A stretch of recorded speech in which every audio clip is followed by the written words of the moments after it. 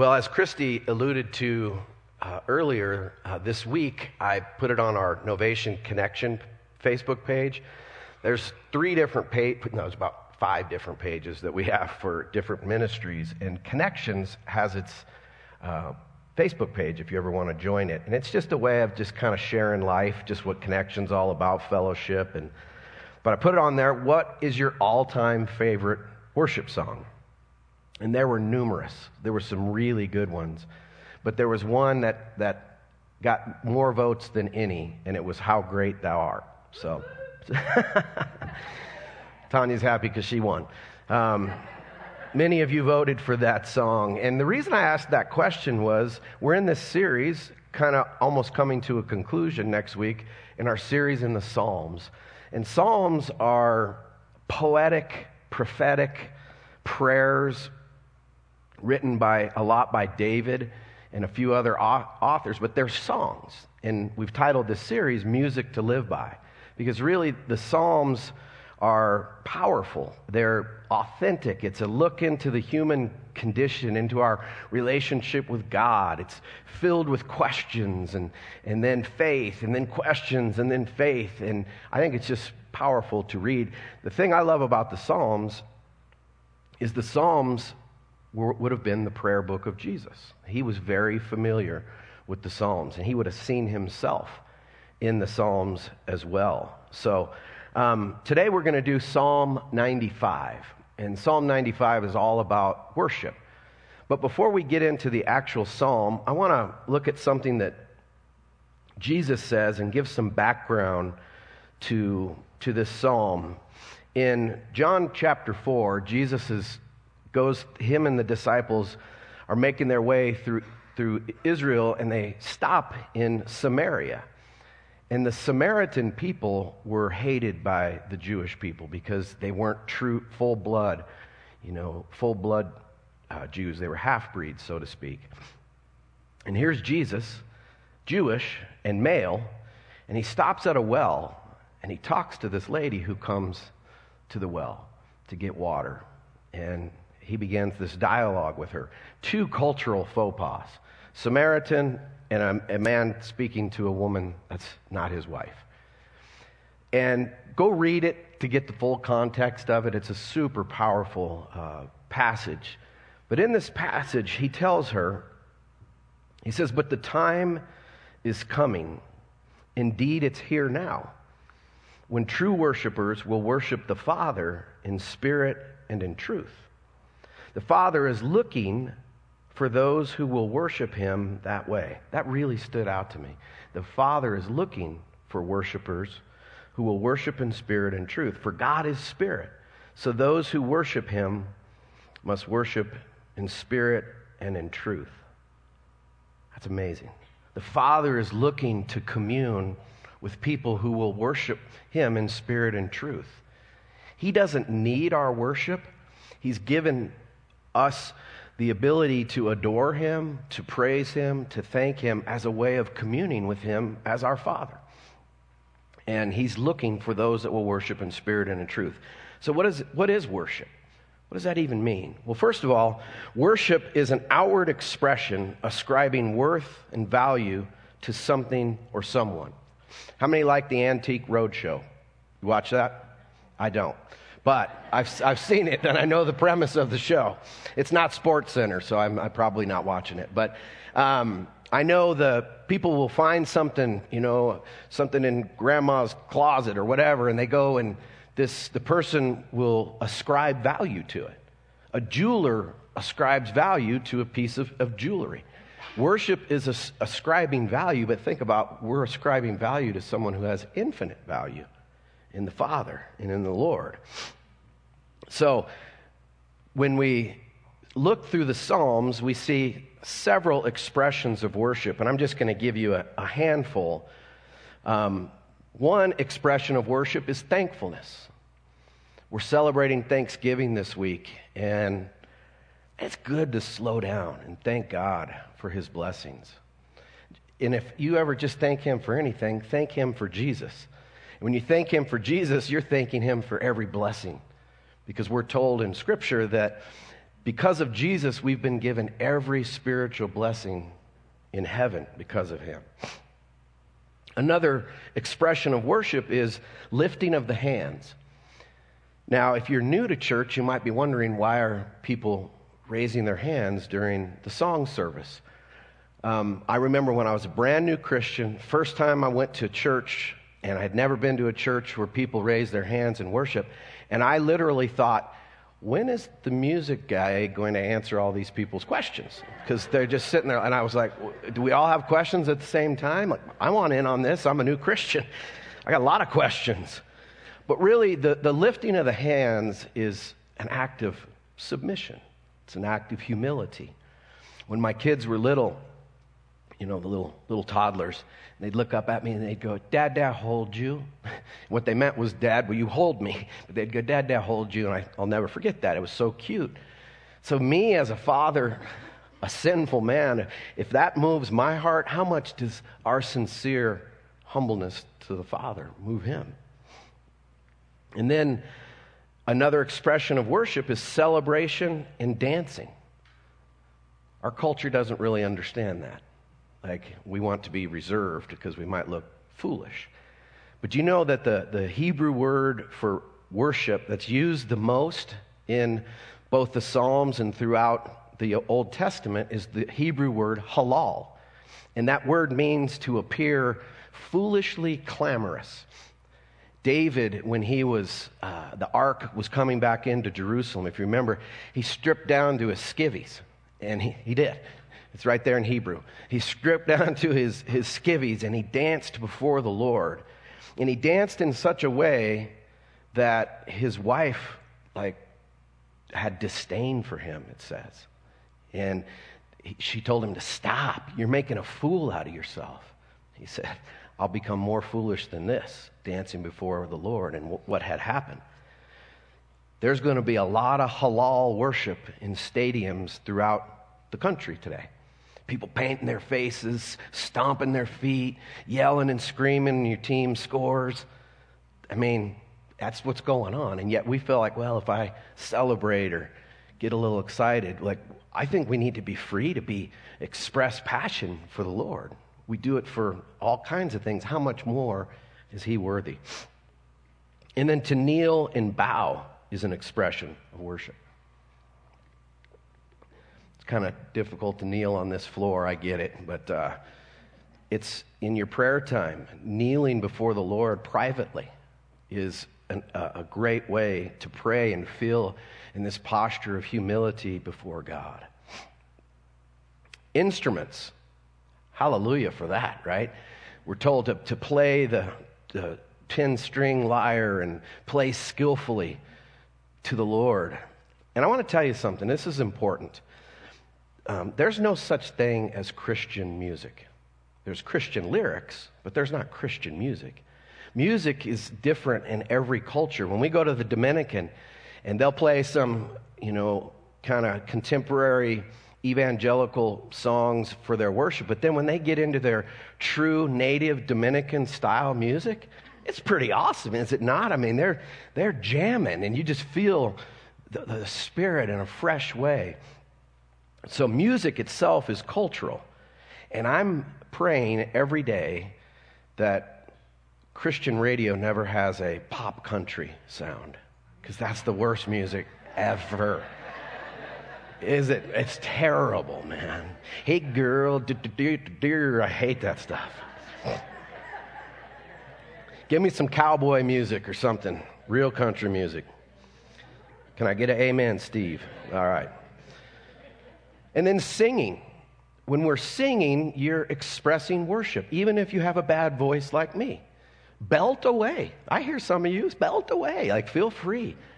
Because singing is something that's coming out of our heart. And then clapping.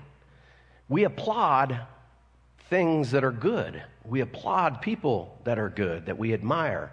So we can always give the Lord an applause, and it's not some cheesy thing that we're just going through the motions, but literally, God, you're the best. We applaud you. Second thing about worship is, what is worship? It's an outward expression, but it's also an inward experience. of transferring ultimate value to its proper place. So we ascribe value to God outwardly, but then inwardly, that ascribing value to God begins to be an experience for us. That is the inward experience when we recognize who He is. Man, you fall on your face when you realize how vast and how awesome is His love. And it's important when you think of worship, it's not a matter of if I will worship or if you will worship. You were created to worship. We were created to worship. So it's not a question of if, but it's who or what will I worship? Who or what will get the best of my affection, the best of my attention? Because if I don't worship God, whom I'm created to, I'm going to worship my career or money or my 401k or whatever, fill in the blank. And it's easy to give value to these things that can take place of God in my heart and in my life. So whatever or whoever gets my best and wherever I get my security and satisfaction, that's what I worship. So ultimately, we need to be getting in the habit of personal worship, not just on Sunday, but in your prayer life, when you're driving, in your car, at work, whatever, everything can be done as worship. The scriptures, especially the Psalms, describe different longings and desires in like a physical way, that like, I thirst for you, God. I hunger for you. Just the way when the stomach growls when you're hungry, spiritually, we're hungry for God. And He is the ultimate satisfier. John Piper made a statement that he came up with, that God is most glorified when I'm most satisfied in Him. God is most glorified when I'm satisfied. And I think that's a beautiful way of looking at our lives. And then lastly, it's an outward expression, an inward experience, and then worship for us is a way of life. It's a way of life. 1 Corinthians 10:31 says, whatever you do, whether you eat or drink, do to the glory of God. Eating and drinking are pretty ordinary things. And He's saying, do that to God's glory. You do that in thankfulness. Work to the glory of God. Play to the glory of God. Everything we do can be and is an act of worship when it's offered that way to God. Everything is an act of worship. Jesus was asked in the Gospel of Mark, he was asked, what is the greatest commandment? There's 613 commands in the Hebrew Scriptures, in the Old Testament. Somebody asked him, they said, of those 613 commands, which one's the most important? And Jesus said, the foremost is, hear Israel. He's quoting Deuteronomy 6. The Lord is our God. The Lord is one. And you shall love the Lord your God with all your heart and with all your soul and with all your mind and with all your strength. The second is this, you shall love your neighbor as yourself. There is no other commandment greater than these. Love God with all your heart. Let Him be the passion of your life, with your soul, with your strength, with your mind. Thinking about God is an act of worship. Studying Scripture is an act of worship. Learning is an act of worship. Love Him with all your mind. It's so important that we think rightly about God. The reason we have problems in life is we don't view God right. And then when we don't view God right, we don't view each other right. And then we're mean and unforgiving and all the things that we see in the world. So His people, His followers are marked by love. And you really love God ultimately by loving people. When you love people, you're loving God, Jesus says. There's a book I read, and we're talking about it in our core group, that what does love require of me? That's the answer to what Jesus expects of us. What does love require of me in any given moment, in any given situation? And that's not easy, because love is, we think it's a feeling, we're going to miss it. We're not commanded to like everyone. You can't do that. But you're commanded to love. And love is an action. So what does love going to require of me? It might require that I forgive, or that I prefer, or that I overlook. What does love require? Worship is a way of life, and that way of life is love. And guess what? We're pretty darn imperfect at it, right? We are the imperfect people following the perfect Savior, but he doesn't want us to stay the same. He wants to transform us into people who reflect him as the ultimate expression of love. All right, wanted to give that background, moving into Psalm 95. To worship the way the Father wants, I see in Psalm 95 a few things that I think are going to be important for us. The first thing I need community. If you're going to worship the way the Father wants, you need to be in community. You might think, well, I thought worship's an individual thing. No. You worship individually all week long to come together with your church family to corporately praise and worship God. They go together. They're not two separate things. It's a preparation for transformation in corporate worship. Let me show you why I believe that. Psalm 95, come, let us, not me, but let us sing for joy to the Lord. Let us shout joyfully to the rock of our salvation.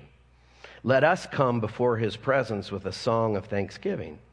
Let us shout joyfully to him in songs with instruments. Come, let us worship and bow down. Let us kneel before the Lord our Maker, for he is our God. The Father's looking for those that will worship in spirit and truth and in community, connected to his body. Second thing is, I need truth. I need truth. And thankfully, the Lord gave us the scriptures and preserved those. It's important that we understand that his preservation of the word was for our benefit, so that we would find Jesus. The psalmist in Psalm 95 continues, for the Lord is a great God and a great king above all gods, in whose hand are the depths of the earth. The peaks of the mountains are also his. The sea is his, for it was he who made it, and his hands formed the dry land. How do we know that's true? How do we know that's true? Because he's true. He's the truth. Jesus said that he was the way, the truth, and the life. He said that the Father's very words were truth. And so we get to know God through these expressions here of truth. When you think about truth, truth is whom we are worshiping. Who am I worshiping? What David just described here, the psalmist just described, that's who we're worshiping. Remember a couple weeks ago when we looked at the size of the universe and how vast it is and how beautiful those pictures looking back down on the earth from the moon were.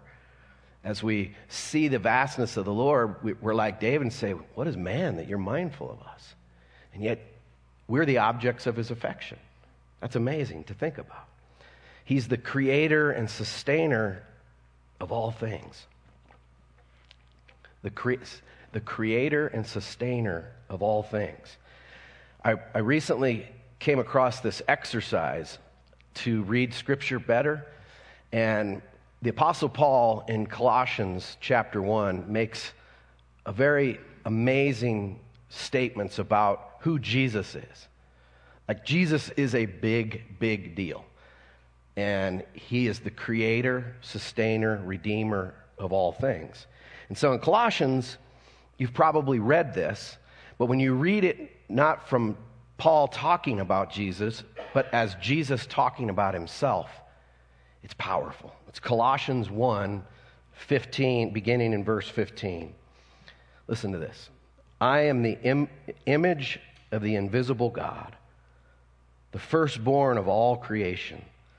For by me all things were created in heaven and on earth, visible and invisible. Whether thrones or dominions or rulers or authorities, all things were created through me and for me. And I am before all things. And in me all things hold together. And I am the head of the body, the church.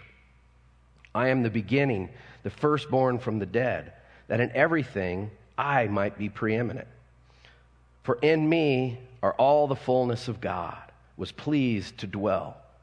and through me to reconcile to myself all things, whether on earth or in heaven, making peace by the blood of my cross. That's powerful. That moves my soul when I see the vastness and awesomeness of Jesus. And yet he wants a relationship with us. The creator of the universe says, I want you. I came for you. So truth is about whom we worship. Truth unites the community. We're not going to agree on every interpretation of Scripture. We're not going to agree on every secondary issue. But the majors, the Apostles' Creed, who is Jesus, who is God, we agree on that, and that truth unites all believers, past, present, and future. It unites us. So I need community to worship the way the Father wants me to. I need truth, and then I need the Holy Spirit. I need the Holy Spirit. The Holy Spirit is the presence of God. Now, I want to encourage you, too. When you pray, don't ask God to be with you. He's with you 24/7. Try to train your language in your prayer to, Lord, help me to recognize that you are with me. That's a game changer. When you recognize he's with you all the time, 24/7. You see in Scripture that God has always had his sacred space. In the Garden of Eden was a sacred space where his presence was tangible. And then in the tabernacle in the wilderness, his presence was his sacred space. Then ultimately the temple. And I know God is everywhere at all times, but he does have these sacred spaces. And guess what the new covenant says about you and I? You and I are his sacred space now. You are the temple of the Holy Spirit, we're told. So he's with you 24/7. And I need to recognize him and acknowledge that if I'm going to worship the way the Father wants me to, in spirit and in truth. 1 Thessalonians 5:19 says, do not quench the Spirit. Some translations say, do not put out the fire of the Spirit. But if you can think of the Spirit inside of us is a fire that we need to continually stir up. And our worship is the heat that comes off of that fire. And then when you read the Word of God, it's like putting more wood on the fire. When you pray, you're stirring the fire up. And he says, don't quench the Spirit. Don't let that fire die down. There's a difference between a thermostat and a thermometer. A thermometer just tells you how hot or cold something is, a room or water or whatever. A thermostat, you get to turn the heat up on that. It's becoming winter. I'm sure more and more we're cranking up the heat. Well, when we come together in worship, be a thermostat. Be a thermostat. I thought I said it wrong for a second. Not a thermometer. Don't come in and check the room. No, come in and let's fellowship. Let's worship. That's what the whole point is, not to do a duty on a Sunday morning or just to sing some songs or hear a message. It's for us to stir one another up. That's why we're told in the book of Hebrews, he says, don't get in the habit of not meeting together as some are in the habit of doing. Anything we've all learned through COVID and lockdowns and then post-COVID church is jammy church is pretty comfortable.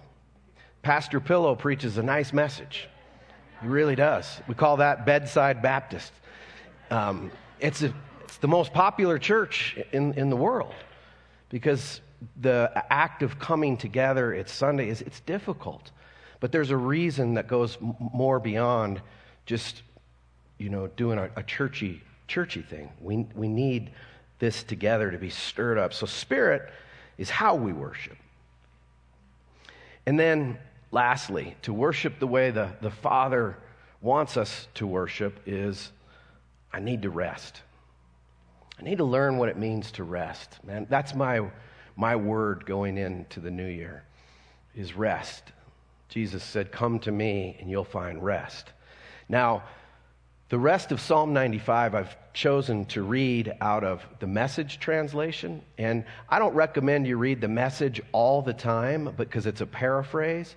But it does have some a unique way of helping passages be a little more colorful sometimes, and in understanding that. The guy that translated Eugene Peterson is brilliant in both Hebrew and Greek.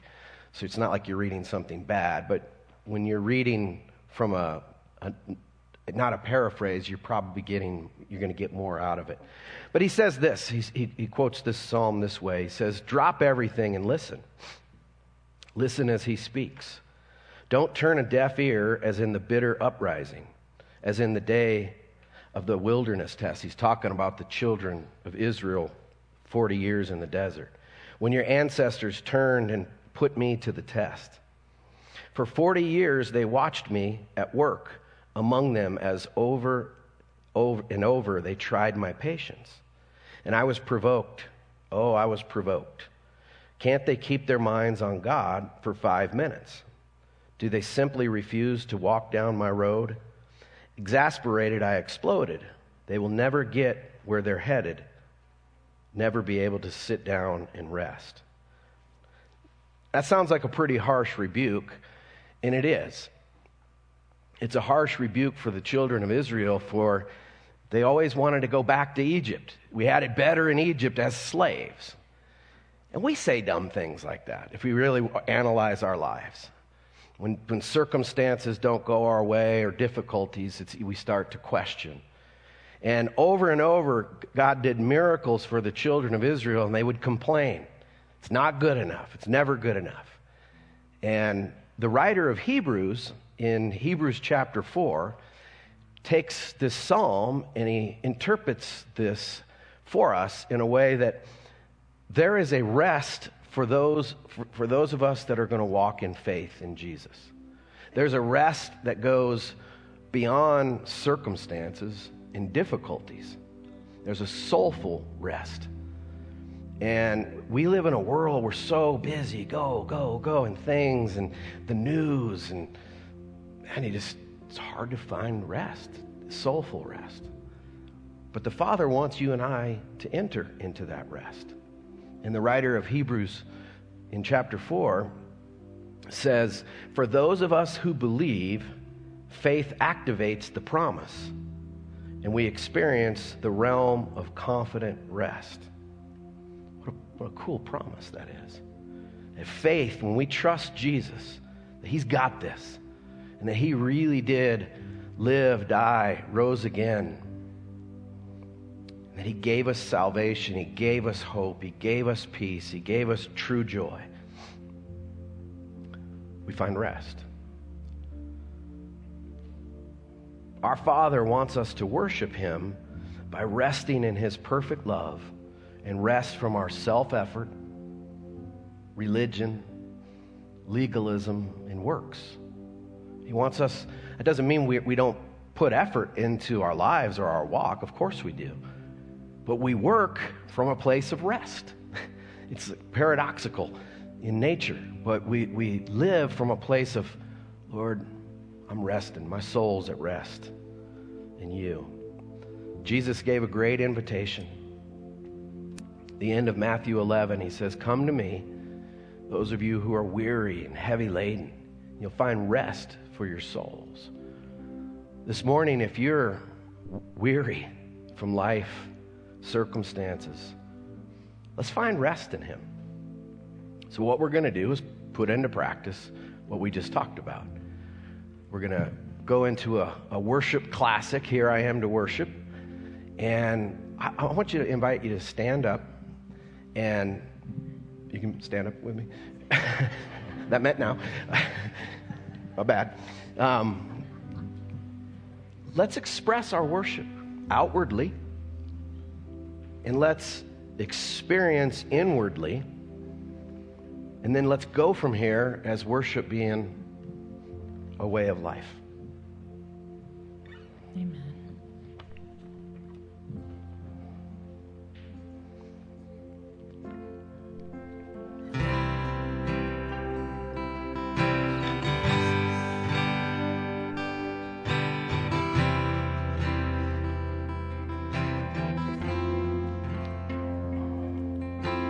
Light of the world, you step down in darkness.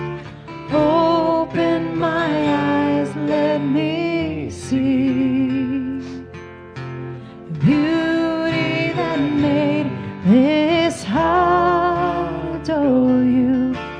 Hope of a life spent with you. So here I am to worship, here I am to bow down, here I am to say that you're my God. You're altogether lovely, altogether worthy, altogether wonderful to me. And King of all days, oh so highly exalted, glorious in heaven above. And humbly you came to the earth you created, all for love's sake became poor. So here I am to worship, here I am to bow down, here I am to say that you're my God. You're altogether lovely, altogether worthy, altogether wonderful to me. And I'll never know how much it cost to see my sin upon that cross. And I'll never know how much it cost to see my sin upon that cross. No, I'll never know how much it cost to see my sin upon that cross. No, I'll never know how much it cost to see my sin upon that cross. So here I am to worship, here I am to bow down, here I am to say that you're my God. You're altogether lovely, altogether worthy, altogether wonderful to me. Oh, here I am to worship, here I am to bow down, here I am to say that you're my God. You're altogether lovely, altogether worthy, altogether wonderful to me. Yes. Amen. Let's celebrate the Lord. Thank you, God.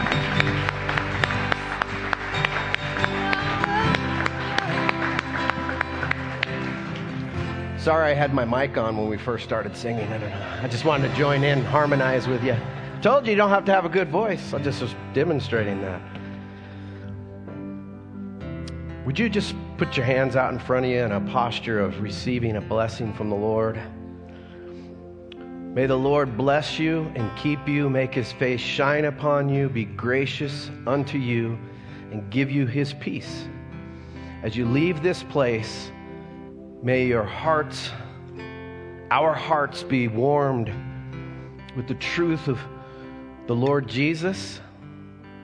May you find your identity and self-worth in what he has done for you and who you are because of him. May you not fall into the snare of the evil one to get your eyes off of Jesus and what he's done and focused on this world, but may your eyes stay focused on him. May your relationships, your marriages, your families, your friendships be blessed with the knowledge of Jesus and who He is.